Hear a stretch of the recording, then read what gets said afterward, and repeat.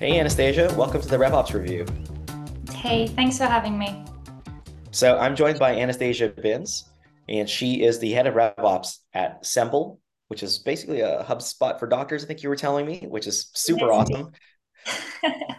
And you've been in the revenue operations space for how many years now? Coming up to, well, it's been 5 years for sure. It's coming up to 6 years. Yeah, it's been a very long but short journey at the same time. That's awesome. Tell me about Semble. So Semble is well, it's essentially like a CRM for doctors, basically what you said. I've been telling everyone that it's a HubSpot for doctors because HubSpot is my one true love. But yeah, it's a company that empowers doctors to use their time to care for people rather than do admin, which is kind of that efficiency building up on, the letting people free up their time to do what's important and what's actually delivering value to others.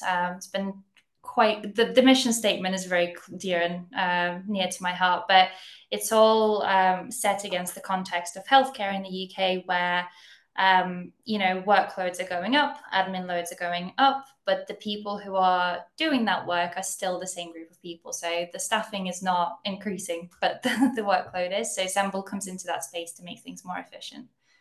What's so interesting is that phenomenon of doing more with less even Mm, permeates through the healthcare sector. It's happening in revenue operations and go to market, but yet here you are talking about it in the healthcare space.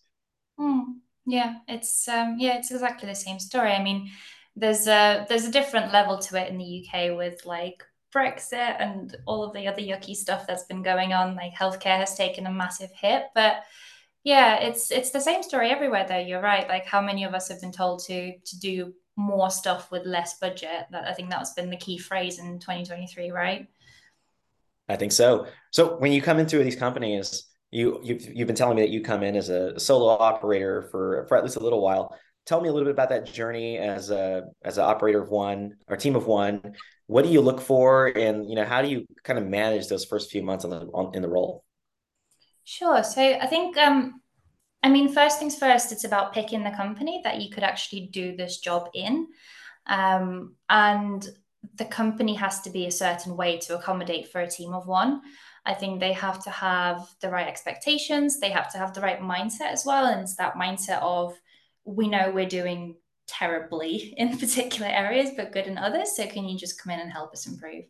So it's about locating your ideal customer first and then actually, making a match that way. But when I land, it's always it's quite funny actually, and it's almost heartwarming every time because I have these onboarding sessions with like the CEO, the CRO, whoever it is that I'm reporting to, and it's always like a look of like sheepishness, almost like, oh, we've been doing this but we know it's wrong, and it's like it's okay.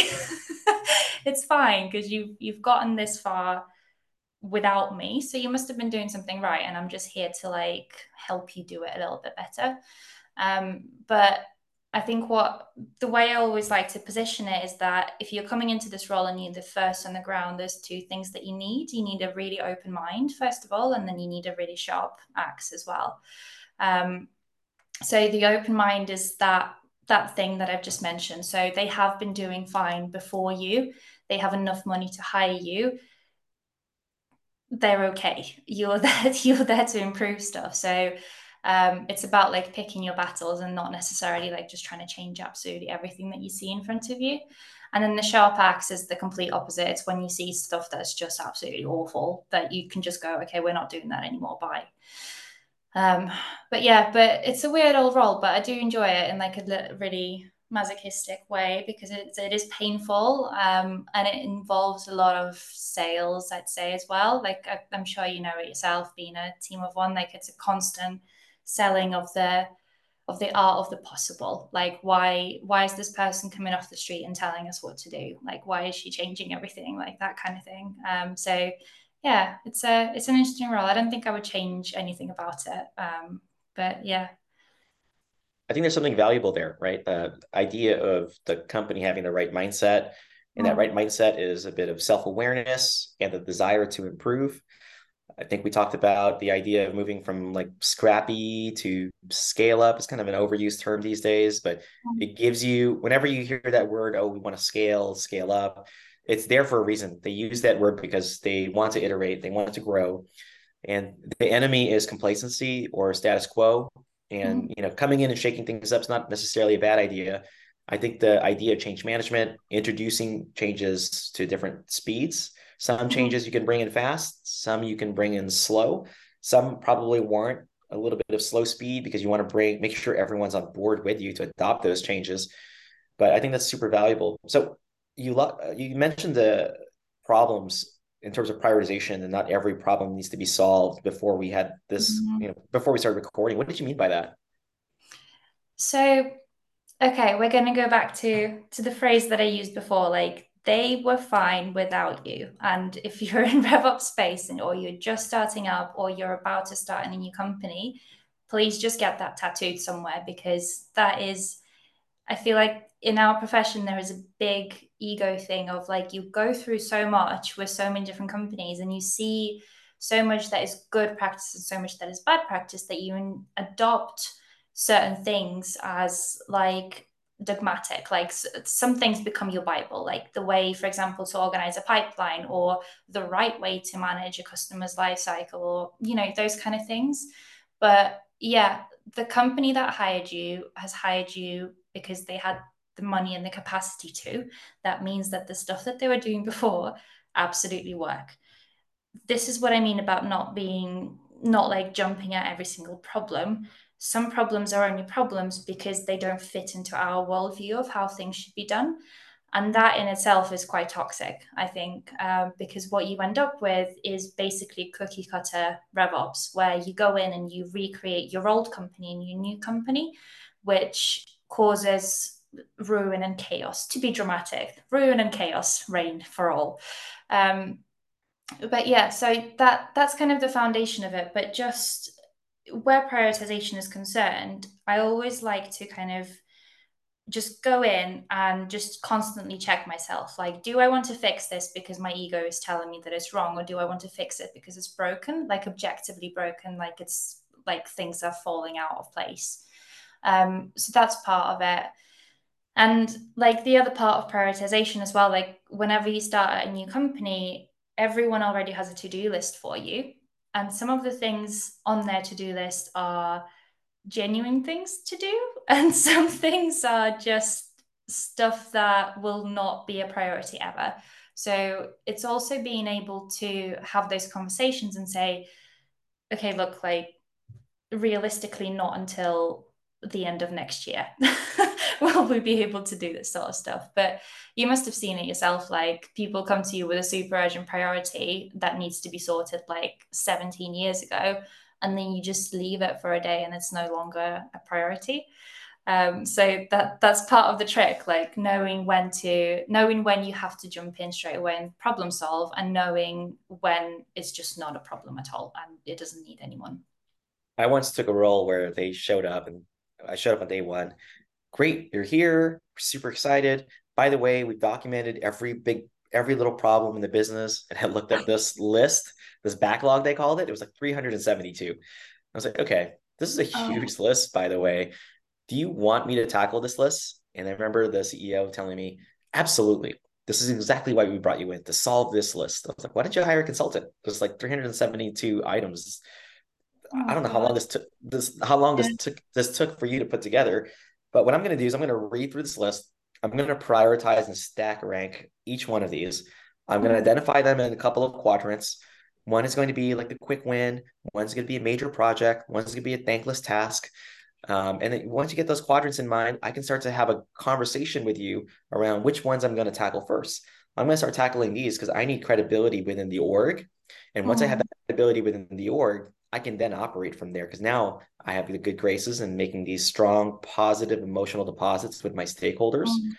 These thankless tasks, they're not that important. That's why they're in the thankless task column. And I remember when I finished that exercise, it was like a good 50% of them were in the thankless task category. I think this is not where you want to spend your time. If you're No. bringing a leader of revenue operations, you want them to spend time on the quick wins and the major projects. And guess what? There were only 4 or 5 major projects. And based on my experience, this is how much time it's going to take to unblock all those projects. This is a 3, 4 quarter exercise to tackle each one of these. And you can't tackle all of them in parallel. You'll seize up the revenue operations function. They just won't be able to operate the day to day. You can only handle so many big rocks at once. And so what I recommend is maybe 1, 2, or 3 major projects in any one quarter that you can realistically tackle. But by the way, I wanted to ask you, how did you end up in ops? No one ever goes to school for revenue operations. So like, how'd you end up here?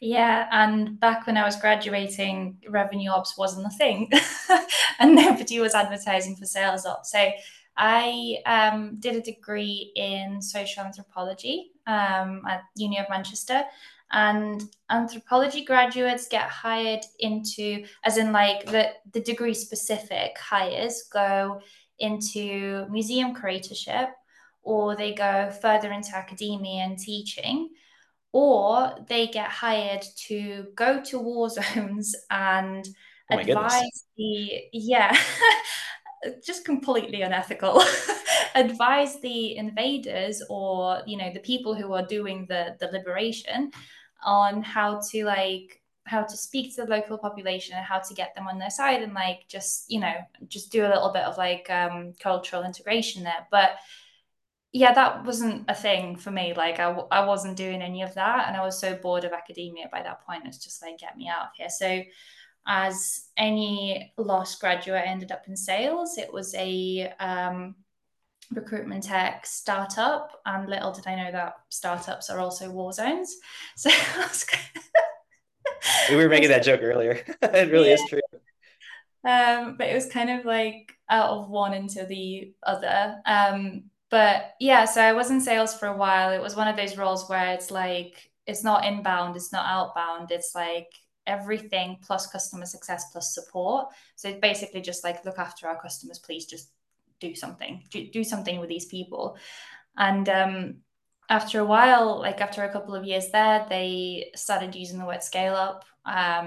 But it was literally like one day they were like, we're a scale up now, we're moving towards that direction. And being me and being super annoying, I went and looked it up. And then I was like, okay, well, actually, we're not.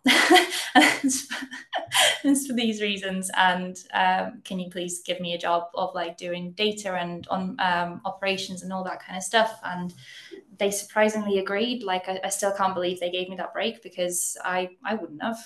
I was 23, I didn't know anything.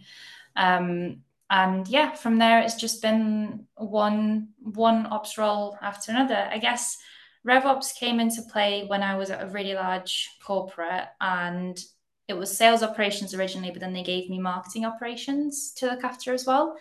And I was like, yeah, this actually makes a lot of sense. Like, why wouldn't you have them under one banner? Why wouldn't you look after them all in one place? And yeah, RevOps since then. That's interesting. I was telling you about one of the first hires that I ever made was someone that Mm, would say yes to everything. I would throw mhm, him a massive problem, and he was so skilled, so good at really coming up with not just one solution. Sometimes he'd come to me with 2 solutions. The first solution would be the simplest solution. I'm like, yeah, that's what I was expecting. And the second mm, solution was something extremely complex. And I remember thinking, why did you build it like this? Like, oh, well, you spent one night digging into some new capability in the CRM, and then my mind took over. I just couldn't sleep, and I just kept working and working on it and working on it. And like, you built this huge, crazy thing that no one could maintain, but now you have the yeah. skills to go do it. And to me, it was one of the first things as a team of one or a solo operator. Like, you have to learn. Sometimes the simplest solution is the best solution, and I had to learn Mm, that myself, even when I was coming up the ranks. I'm curious, when you think through, you've identified when you come into a company, they have the right mindset, self-aware, they have the budget mhm. to bring you on. The second thing is, now that you're in there, what are the first few things that you're thinking through to help them get to where they want to be? Mm. So what I normally do is I normally just go around and meet absolutely everyone and ask them some awkward questions, and also like provide that safe space to just moan and rant and rave about the stuff that they're currently doing. From that, you will instantly have a list of quick wins. And like you, that is what I focus on straight away. Because the first thing to do is to win the hearts and minds of people that you are going to be forcing the changes onto in the future, right? So that's kind of the first thing. But in parallel to that, during onboarding, I obviously also like to understand what happens to the customer at every stage. I feel like that's a very basic foundational thing, like what journey and what happens at every single stage to the person that we're going to be charging money, right? Um, I also like to know what the kind of auxiliary teams are doing, I guess. Auxiliary in the sense that they're not revenue operations. So they're not technically within scope for me, but I like to know. I'm just nosy, I think. I think that's the headline of this. Just be very, very nosy. But yeah, but at the end of onboarding, I normally end up with a massive, massive file of notes, and then I just literally go through and organize them into themes, and I see what are the common things that people are complaining about. The types of companies that I normally work with are not yet at the stage to know what they need, which is part of the problem.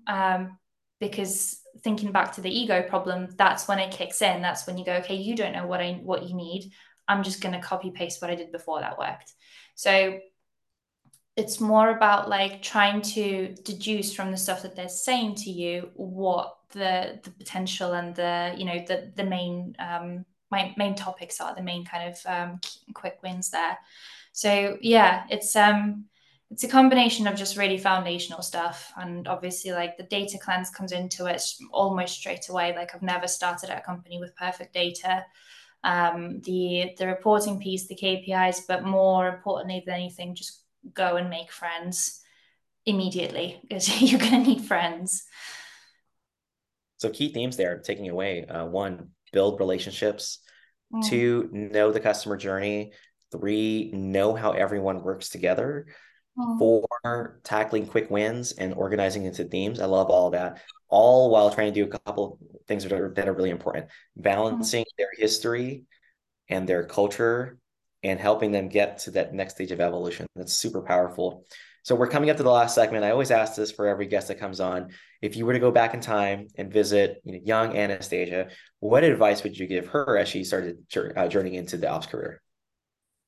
I've been thinking about this, and I think it's okay. So, young me, please don't take stuff personally. It's not about you.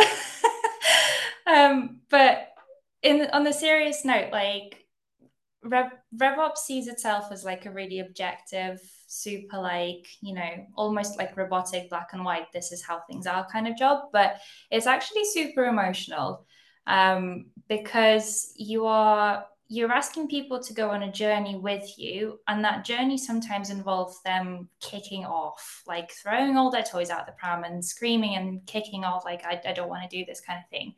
And I think baby me took that reaction from people to be, this is something I did wrong. Like I shouldn't, it's because I'm awful.